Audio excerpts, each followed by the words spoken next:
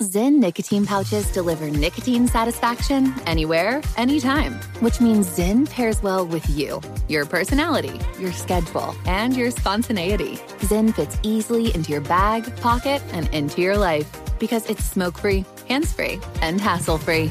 So the only person who will know you have a Zyn pouch in is you. Visit Zyn.com or head to your local convenience store today to find your Zyn. Warning, this product contains nicotine. Nicotine is an addictive chemical. AT&T connects an ode to podcasts. Connect the alarm. Change the podcast you stream. Connect the snooze. 10 more minutes to dream. Connect the shower. Lather up with the news. Sports talk, comedians, or movie reviews. Connect with that 3-hour philosophy show. Change the drive into work in traffic so slow. Connect the dishes to voices that glow. Thank you to the geniuses of spoken audio. Connect the stories. Change your perspective. Connecting changes everything. AT&T. Pause for a big thank you to our partner making today's program possible. It's Dexcom. With the new Dexcom G7, you get better diabetes results without those awful finger sticks. It sends your glucose numbers to your compatible phone or to your watch, so you can always see where you are and where you're heading. See how food and exercise affect your glucose. It makes it easier to spend more time in range and lower your A1C. Take more control of your diabetes with the #1 recommended CGM brand. It's so easy to get started today at Dexcom.com. Dexcom.com. Dexcom data on file 2023. If your glucose alerts and readings from the G7 do not match symptoms or expectations, use a blood glucose meter to make diabetes treatment decisions. For a list of compatible devices, visit Dexcom.com/compatibility. Thanks, Dexcom, for being our partner.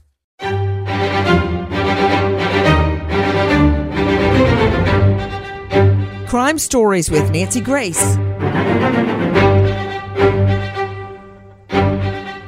In the wake of the slaughters of 4 beautiful young students, University of Idaho, right now, we're wondering, has the killer returned to the scene of the crime? I'm Nancy Grace. This is Crime Stories. Thanks for being with us here at Fox Nation and Sirius XM 111. First of all, take a listen to our sound of Chief James Fry, Moscow PD.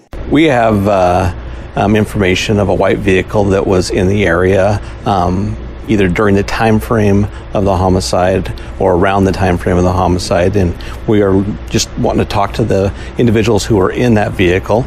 They may have some valuable information for us, and we're looking for a 2011 to a 2013 Hyundai Elantra. So any assistance you can give us, anybody that owns one, anybody that knows of someone who owns one or may have been driving one, if you could get a hold of us through our tip line or call us directly, we'd appreciate that. That tip line, 208-883-7180.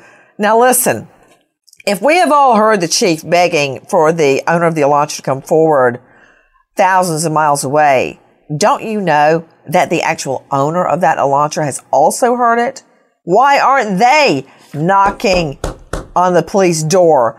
But there's more. Before I go and introduce all of our guests, let me go straight out to Chris McDonough joining us, Director, Cold Case Foundation, former homicide detective. You can find him at coldcasefoundation.org. I found him on the interview room online.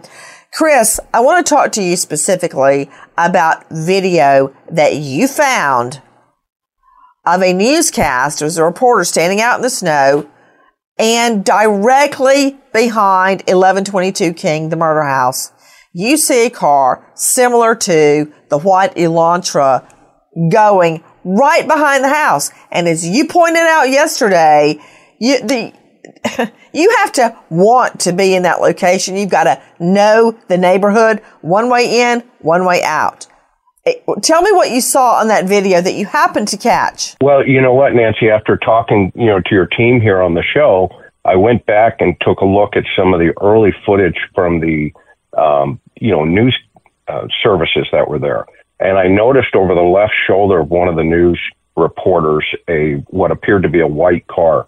And I sent that into your team and said, can anybody, take a closer look at this? This doesn't look right. And so that's where we're at right now. I thought it was really interesting knowing sometimes the behavior side of these individuals. They may return and or could be in that environment. I want to point out, Chris McDonough, and to everybody on the panel, we all remember Scott Peterson. I can't remember if this is before or after he dyed his hair blonde.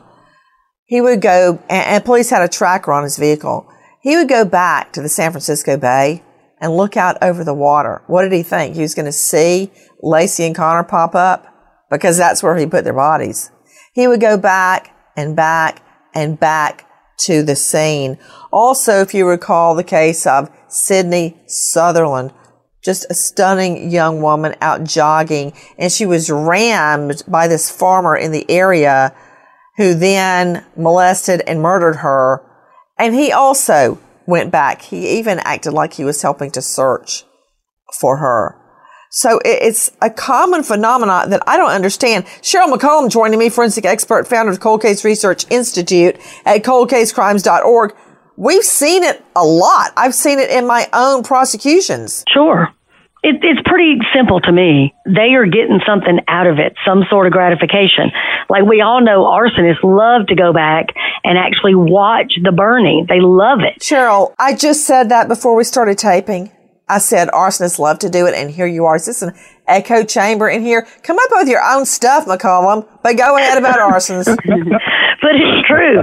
And regardless of what it is, even at a homicide scene, when I get there, one of the first things I do is take pictures of the crowd gathered. Because I don't know who's in that crowd, but I know later on we're going to go through it one person at a time. You know who else always came to the scene? And I mean almost always?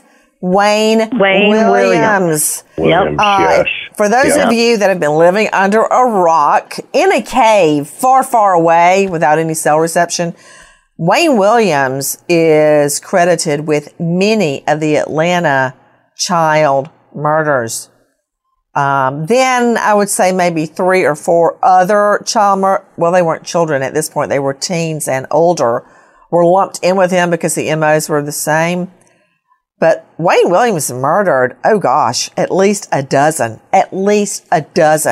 young people in Atlanta. Nancy, jump in. I worked on a case. I worked the Wayne Williams case in Atlanta back in the 80s. And he was just over the top. I know when we first started to surveil him, we found him coming off the bridge. He came up the hill. The bridge where the dead body was floating under it in the water. That bridge. That's what we're talking about. Floating. That was the problem. Yeah, you're right. It was stuck. It was stuck in some reeds. Go ahead. There's another point to all of this, and it is that the Bureau often put microphones on cemetery tombstones. Oh, yeah. Go ahead. I want you to tell that story because it's so true. Well, about Wayne Williams, we went to his house, but we didn't put him under permanent surveillance. And that night we learned later that there are boxes and boxes of material that were taken from the house, and we never found those. He would go back to the scene, and this is really interesting, Cheryl. You and I have talked about this before. Not only would he go back to the scene where he would dump a dead body, he was somewhat of a media stringer. Yep. In other words, he would show up at events like a car crash, an arson, whatever,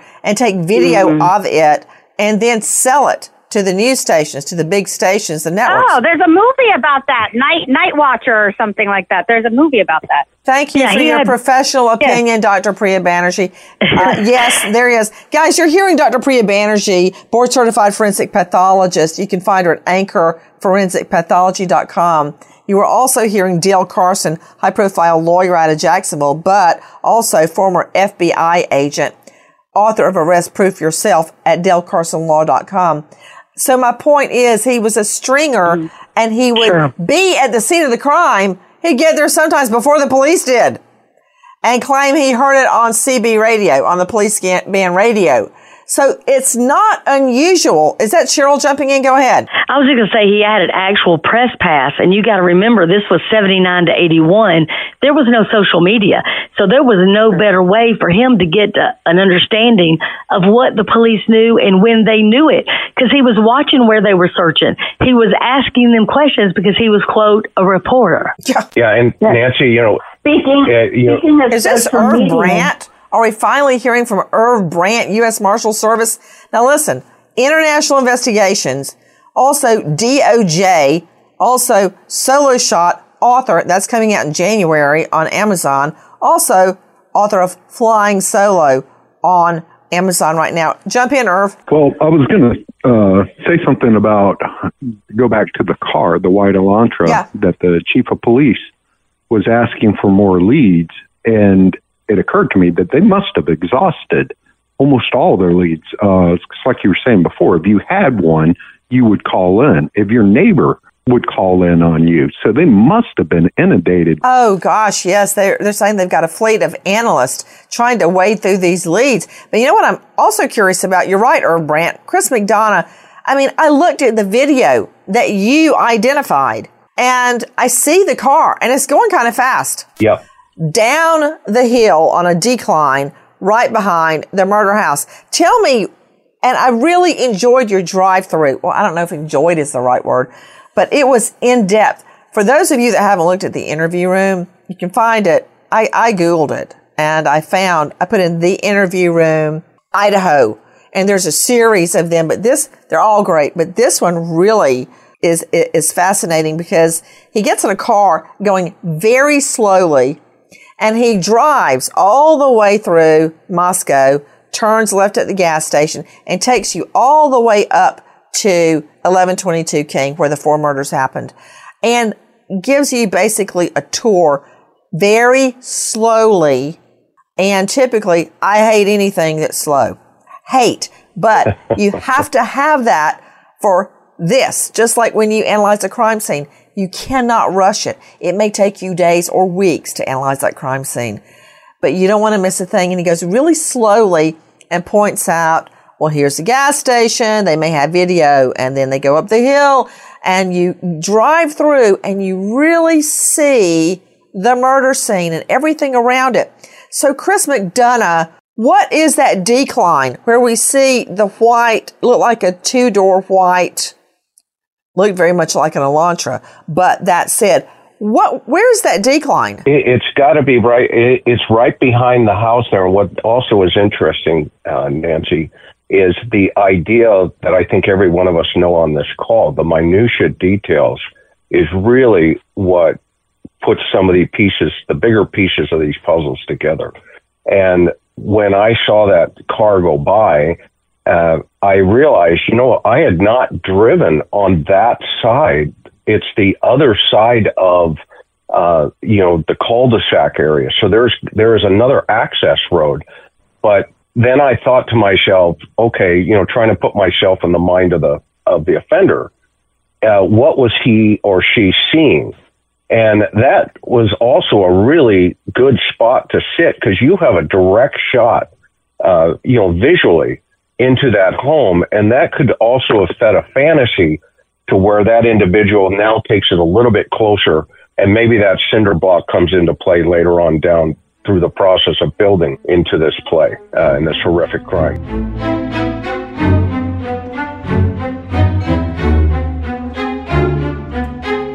Pause for a big thank you to our partner making today's crime stories possible. It's Leesa Mattress.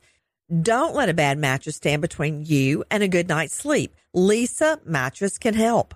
From memory foam mattresses that hug in all the right places to hybrids that keep you cool all night long, Leesa's mattresses offer incredible comfort and support at every price point. Collectively, their mattresses have over 20,000 5-star reviews. Delivery is free, returns are easy, and you have 100 nights to try out your mattress in the comfort of your own home. For a limited time, save up to $700 off select mattresses plus 2 free pillows. Go to Leesa.com/Nancy for an additional $50 off mattresses and select goods. That's LEESA.com/Nancy.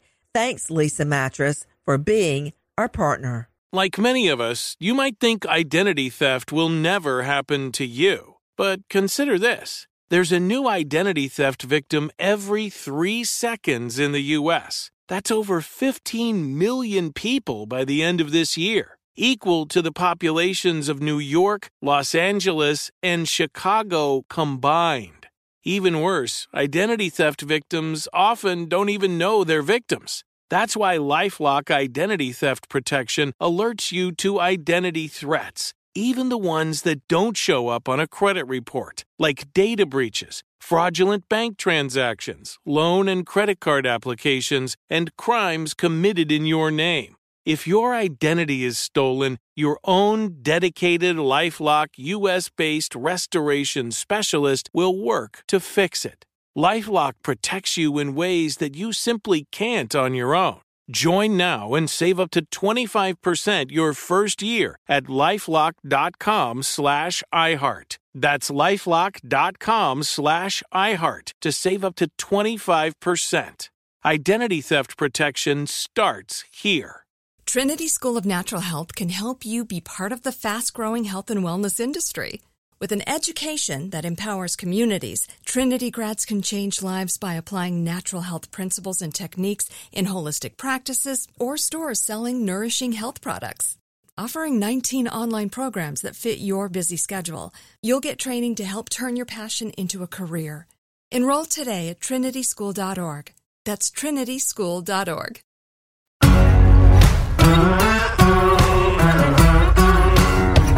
Crime Stories with Nancy Grace.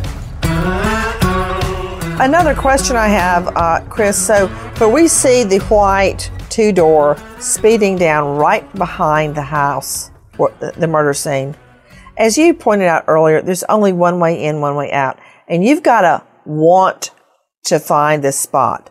Right. In that snow, in that freezing weather, speeding down that decline, I found that really interesting.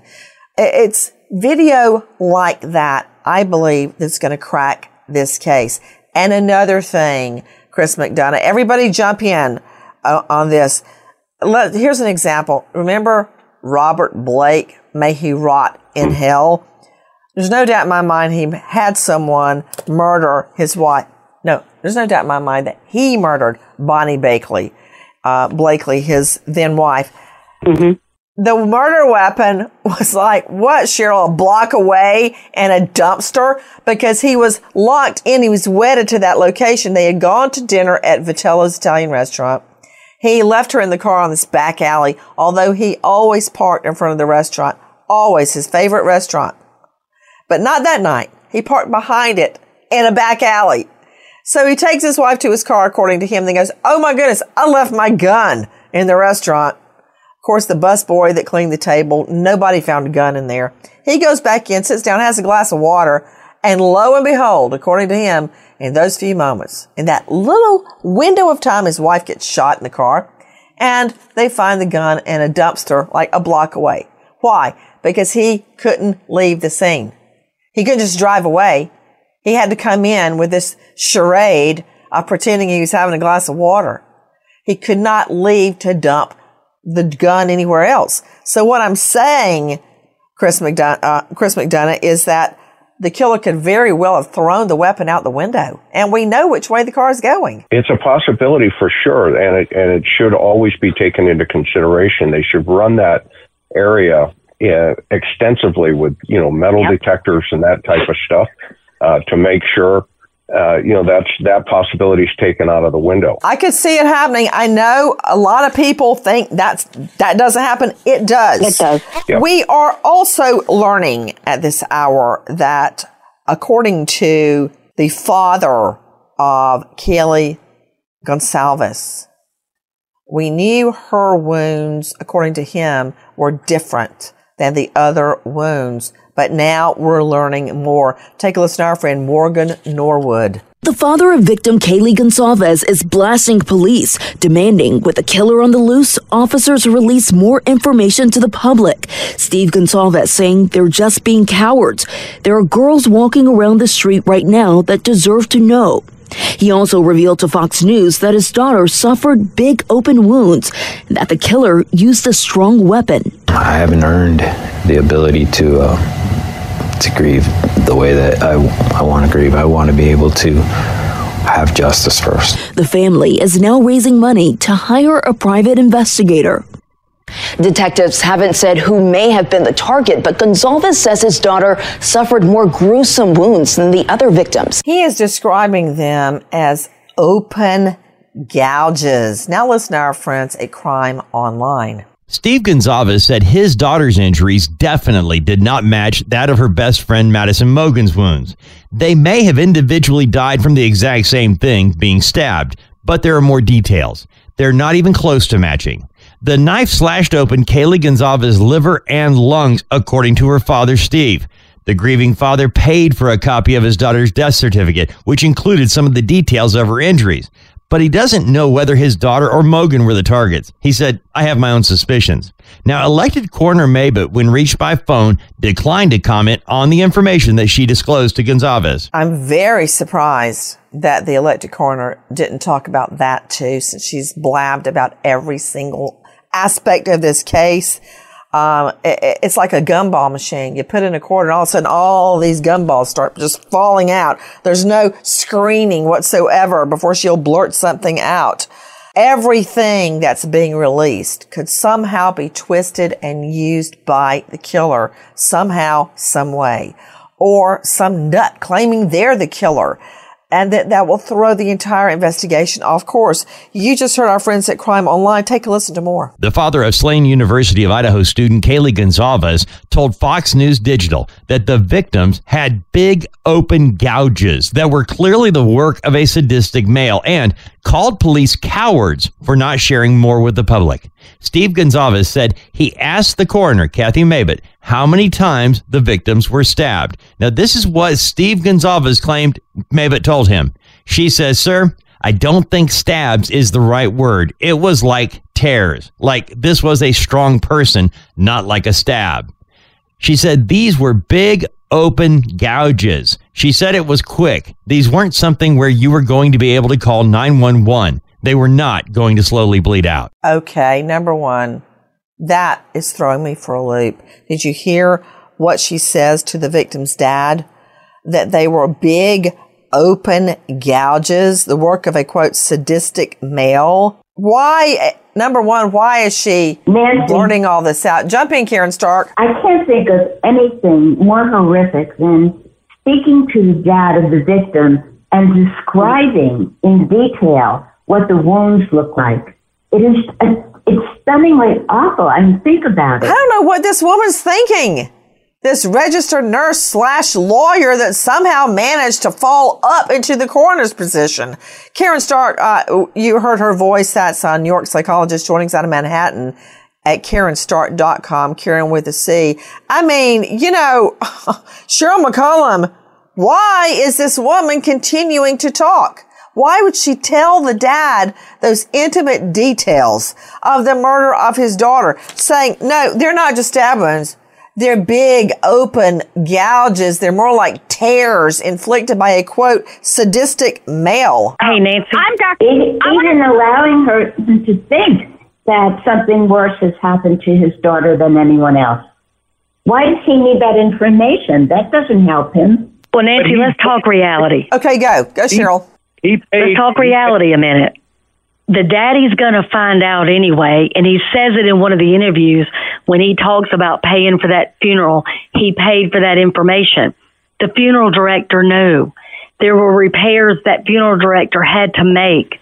And if she was attacked like I believe she probably was, around the face, around the throat, around the chest, he already knew that.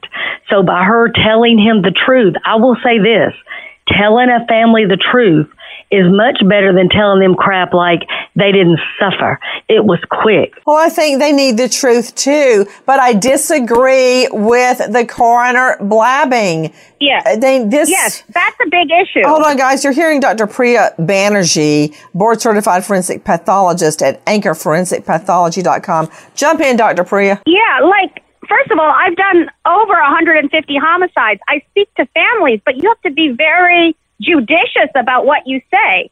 I think it's a very fine line. You can comment that there were severe wounds and they bled out quickly, without making it more, horrifically descriptive. I do agree that the funeral director would have known, but I don't think it's appropriate. They're not going to show a wounded body to the dad with the gashes. Dr. Priya, I just got to stop you 1 minute because this is giving me horrible flashbacks about my fiance's murder. He was shot 5 times, leaving the work site. He was on a construction job at lunchtime to bring everybody back soft drinks in a very remote area. Oh, my God. And I always knew that he was shot 5 times, just like Kelly Gonzalez's dad knows that she was stabbed. Mm-hmm. But I don't know, Cheryl. I hear what you're saying, but I don't know about this. Telling the dad that she's ripped open and open gouges, it just, ugh. It's excessive. It's excessive and unnecessary. And it really creates a very vivid picture. What does that mean, Dr. Priya, that her liver and lungs were stabbed? What does that tell you about the wound specifically? Let me draw on your medical expertise. Yeah, so a stab wound is deeper than it is long. And so you're going deep into the body in very blood-rich organs. So they're going to bleed a lot and quickly. So, that it's not instantaneous, but it's quick because all that blood's going to collect in the body and possibly drain out. It's going to be a bloody knife. So that's important for blood spatter, as we talked about earlier. And so it's a very up close and personal attack. That's the thing. It's a lot of anger, hate. Stabbing is not, distant. You have to be close to the person to do it. What does that mean medically, forensically, that Kelly Gonzalez was stabbed in the liver? What does that mean about the depth of the stab wounds? Yeah, they're hitting major organs. They know that if I stab her here, this is going to be a fatal wound. How deep do you have to stab someone to hit their liver? They were thin people, but at least a few inches. So these were... Okay, and Jackie is furiously waving a note at me again. It's like we're at NASCAR. She's saying he paid for the autopsy report. I thought he paid for the death certificate. As a practice, release an autopsy report in my old office for an open homicide. No, you do not. That's why I was curious. Didn't he pay for a private Dave autopsy? Mack, did he get a copy of the death certificate or the autopsy? I believe that he is mistaken in his wording, that he got a copy of the death certificate. And then he filled in the blanks with the conversation. Okay, the death certificate is different from the autopsy. Very, very different. Explain it, Dr. Priya. Yeah, the death certificate is a one-page sheet with lots of lines, but basically it has a cause of death and the manner of death, which is homicide. That's it. It doesn't go into the description, numbers, depth. The way she said it, this woman. But Cheryl McCollum, back to what you said, and I'm not saying you're wrong. At the time of my fiance's murder, I was so numb. It's actually like a horrible blur. I have just vague recollections of this moment and that moment. It's very, very vague in my mind. It was just blinded by pain. That's what I remember. Absolutely. But if the dad goes to the medical examiner and says, tell me the truth, spare no detail. If he did that, that I can understand her talking to him. Hey, I want to make 2 points real quick. Number one, if you listen to that daddy, he's telling you about what he had to go through at the funeral parlor. Oh, and gosh. I'm telling you, if that director had to give them information like, we need a high collar, he knows already. Yeah. And Nancy, you and I remember a detective that told the family how quick the homicide was, that their loved one didn't suffer. And then when you're in court, you're describing exactly what happened and how long that child stayed alive. You have no right. Thanks, Cheryl, for all the good memories. But you have to tell the truth. It happened. And I asked my detective, please remove the family from the courtroom while I question the medical examiner. Did he do it? That's often the case. H-E-double-L. No, he didn't. And I lied into the medical examiner, and I'm telling the jury this happened and this happened and this happened. And he did it. And and the family broke down and cried, and I turned around, and there they were. Thanks, Ernest. Yes, I remember it. Thank you, Cheryl, for that happy memory. But they should have been told the truth. Yes. If they had asked me, I would have told them. If they had asked me point blank, I would tell them. Otherwise, I don't want to make a victim's family feel worse than they already feel. Okay, you know what? Wait. I blame you for this, Jackie Howard. I blame you for letting this roller coaster just fly off the rails. Okay, back to the wounds. I'm trying to figure out what we can learn from gouges versus stab wounds versus punctures, and that go all the way into the lungs and liver. I can see a stab to the chest going straight to the lungs, but going to the liver, that is a very, very deep stab wound. Okay, there's more happening. Jump in, Dale. It's a military exercise, and I've often thought that the individuals had some military training. Oh my goodness, were you in the military? No. So you're just kind of like making this up as you go? No, I'm not making it up. I've handled cases where that's been the case. Okay. Now I'm listening. Go ahead. So it's not unusual for them to train in that manner. And, there are in the prisons, people train with knives all the time in preparation for this sort of protection and behavior. Mm-hmm. So it's not unusual to have people in the culture who are really good with knives, and we're going to find that that's true here. Much has been made about a group of students that were seen in the background on body cam footage. There's a lot of online sleuths. Hey, I'm not knocking them. I'm not knocking them at all, that have had a lot of questions about that group. Take a listen to this. Hey, Moscow Police, come back here. Meanwhile, Inside Edition has obtained this body cam video taken on the night of the murders, a short distance from the house.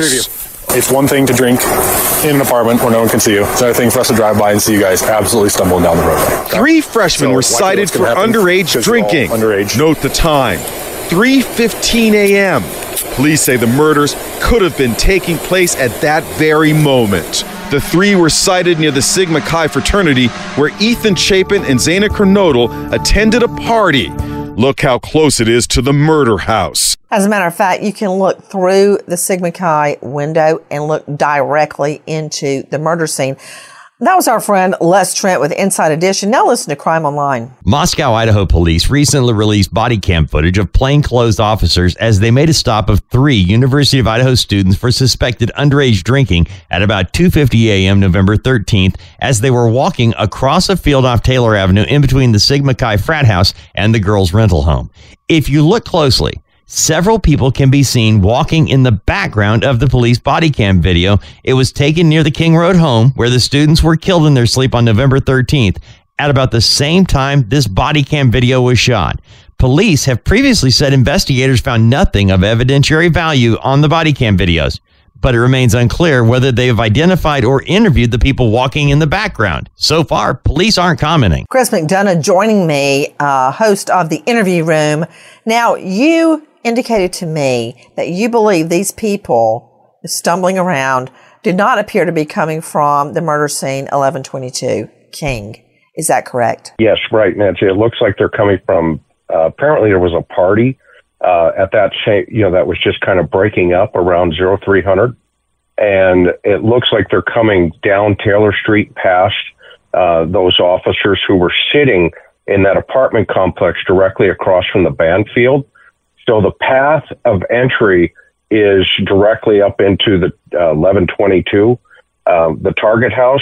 So that road in front of the house, those individuals they do not appear to be on that particular road coming from the area. Even so, Chris McDonough, don't you think it would be important to track them down and everyone down that was at the particular party you're describing to find out what, if anything, they saw that night? Yeah, and that's 100% accurate, Nancy. But what is really interesting is there's now information floating around. If you isolate the sound on the officer's body camera, people are saying that they're hearing things that potentially could be coming from that house. That's such as stop. It sounds. I was digging into it last night, and I've actually asked for the body camera to hear it myself, so I can isolate it. So it's interesting. There's something going on behind that sound. The officer's voice. There, you can hear other things in the background, the ambient noise. And I think it's kind of like the reporter looking over his shoulder and saying, hey, that looks like a white car. I think there's going to be something behind that audio. Wow. You know what, Cheryl McCollum, it may be nothing, but it could absolutely be something. No question about it. And I'll tell you, even if something's not there, that's important too. So if we don't hear screams, if we don't see that car, if we don't see anybody fighting or, more kids walking in groups, that's important as well. When you're in any kind of search, what is there and what is not there is both critical information.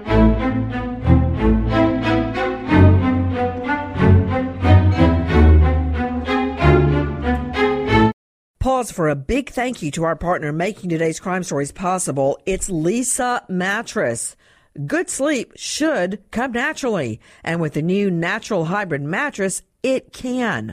A collaboration between award-winning mattress brand Leesa and home design icon West Elm, the natural hybrid is the culmination of the two companies' shared values of premium materials, meticulous craftsmanship, and sustainable practices. Made with natural latex, responsibly sourced natural wool, and environmentally safe foams, the natural hybrid elevates your sleep sanctuary and supports a greener tomorrow. Plus, when you purchase the natural hybrid, you're also helping fuel Leesa's work with shelters and those in need. I want to do that. Since 2015, Leesa has donated more than 40,000 mattresses to ensure children and families have a safe place to sleep.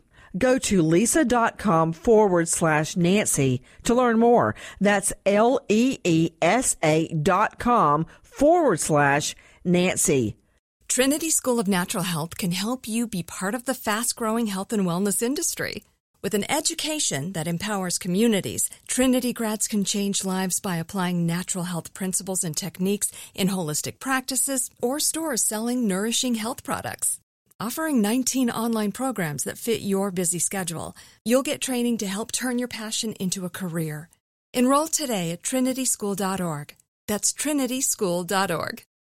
Open a limited-time 11-month certificate at Kemba Financial Credit Union. At 5.25% APY, it's more than triple the national average, plus it's a safe and secure way to grow your money. Visit your local branch or kemba.org/CD for details. Offer expires May 31st, 2024. APY equals annual percentage yield. Restrictions apply. $500 minimum and $250,000 maximum deposit. Advantage status required. Comparison based on bank rate average. Federally insured by NCUA.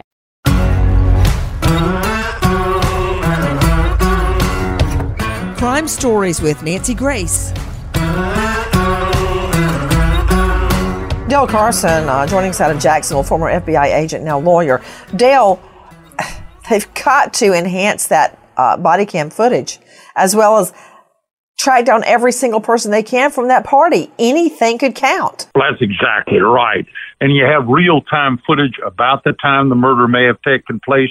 So if you can effectively enhance it, which the Bureau certainly has that capability, then you may be able to see images develop that we wouldn't otherwise know about. They may include the white car. They may include individuals. We just don't know at this point. We now learn that police are doubling back on individuals they had previously cleared. Take a listen to Captain Roger Lanier. They have re-interviewed some of the folks we've interviewed earlier in this investigation to clarify information.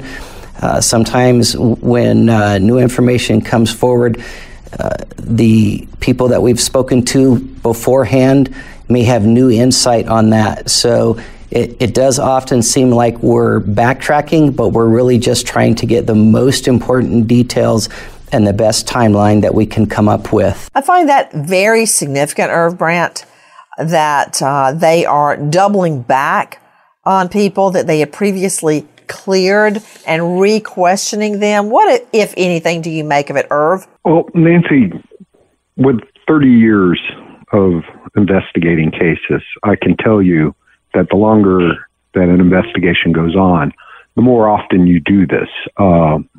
People, potential witnesses, potential suspects, will give more information with each interview, because some people just actually, remember to say things that they didn't think of before. So it is standard, the longer an investigation goes on, for investigators to do this. I don't find it out of the ordinary at all. I don't either. I've got to say, Cheryl, as you well know, we would double back, or at least I would, and speak to witnesses over and over and over. And that is not schooling them about what to say on the stand. That's helping me to understand what questions I need to ask and clarify things, or things, as Irv just pointed out, we didn't think of to start with. And that's true for the person talking to law enforcement too. If you say to somebody, did you what happened that morning? And they just tell you their normal routine and what happened. But if you go back and say, did you see anything unusual days leading up to the murders? Then they may say, I saw this car driving real slow a lot. So people will remember things, and they will answer, and you know this better than anybody, Nancy, what you ask them. A lot of times witnesses will not answer what you don't ask, and they'll say, well, nobody ever asked me about the white van or the orange Mustang, so you have to go back. But there's another side to all of this. Yeah. The other side to all of this is that you're looking for variations in testimony. And it surprises me that they wouldn't take sworn affidavits from each of the people that they removed from possibility, so that they can compare those two and see if there's someone who's lying. For all we know, they did, Dale, and that's a very good point. For all we know, they did. Another fact that has reared its head is the possibility that the girls were adding locks to their individual doors.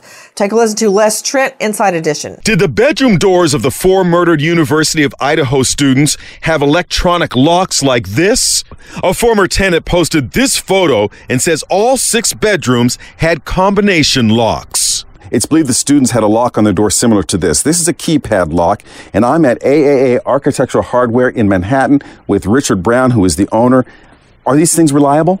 They're very reliable when they're installed properly and when they're used properly. You press the code that was pre-programmed in, push down on the lever handle, open the door, and then close the door behind you. And it should be locked. Okay, let me understand. Joining me is Dave Mack, crimeonline.com investigative reporter, and anyone on the panel, jump in. You may have covered this on the interview room, and Cheryl, you and I were talking about this off camera. Dave, what do we know about one of the girls in the home? Remember, there were 6 people, 5 girls that lived in the home, 5. One had moved out. Her name was on the lease before the term started. She wasn't there. There were 2 downstairs. There were 2 other girls. And then there was, of course, Ethan. So what do we know about them adding locks to their doors? And did each door have a coded lock? What, if anything, do we know, Dave? What we do know, each bedroom door had a coded keypad lock. Also, we know that 1 week before the murders, Xana Kernodle's dad actually was asked by Xana to come up and fix the lock on her door. We don't know if he fixed it by installing a new one. They haven't said. But we know that 1 week before the killings, he was up there working on the lock, which means it wasn't working properly a week before this all happened. We know that oftentimes in situations like this, where you have a number of people coming into a home, that sometimes those codes, the key codes for the different rooms, get shared. Somebody who had been there before might have had access to that key code and was able to punch it and go in. Wow. We do know, as Dave Mack just pointed out, that one of the dads had been there repairing a lock. I believe, was it Mr. Kernodle? Is that what you said? Yes, ma'am. So Xana needed her lock fixed. And that's critical. That's critical, Nancy, to understand. Go ahead, jump in, because I'm trying to figure out if all the bedroom doors had digital locks. Right, because obviously what that's going to tell us now is a little bit about, the victimology as well as the suspectology here. Can I tell you where that information came from?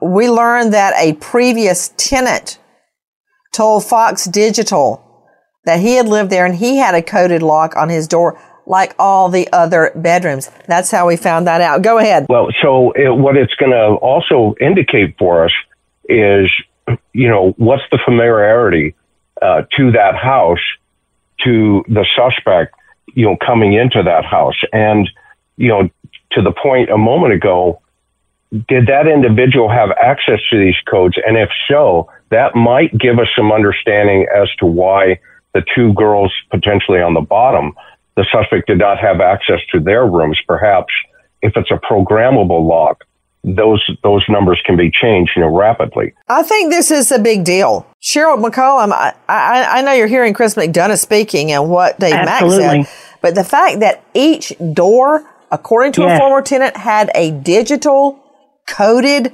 lock on the door, unless, like so many people, they put in 1, 2, 3, 4 or something like that. I mean, that changes things, Cheryl. It changes everything. And it also changes what I've said from the beginning.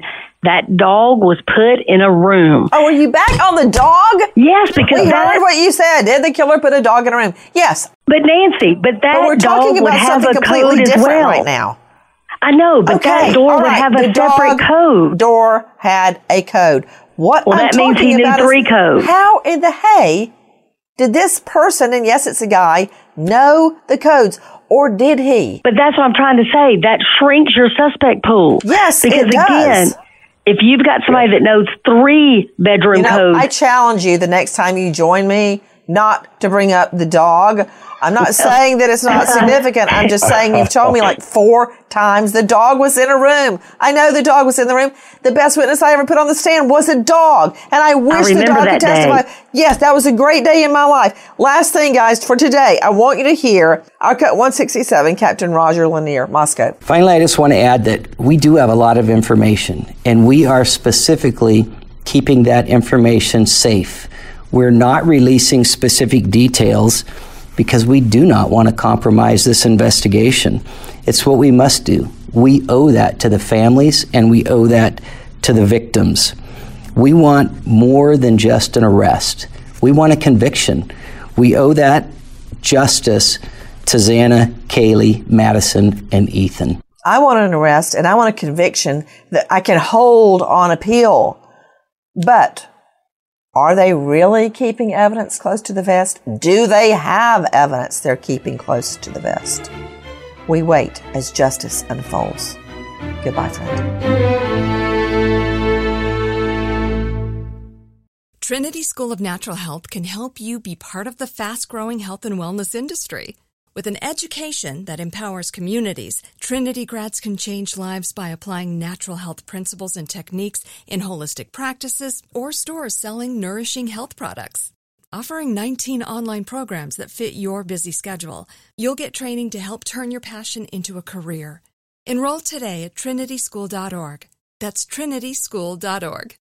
Open a limited-time 11-month certificate at Kemba Financial Credit Union. At 5.25% APY, it's more than triple the national average, plus it's a safe and secure way to grow your money. Visit your local branch or kemba.org/cd for details. Offer expires May 31st, 2024. APY equals annual percentage yield. Restrictions apply. $500 minimum and $250,000 maximum deposit. Advantage status required. Comparison based on bank rate average. Federally insured by NCUA. From BBC Radio 4, Britain's biggest paranormal podcast is going on a road trip. I thought in that moment, oh my God, We've summoned something from this board. This is Uncanny USA. He says, somebody's in the house, and I screamed. Listen to Uncanny USA wherever you get your BBC podcasts, if you dare.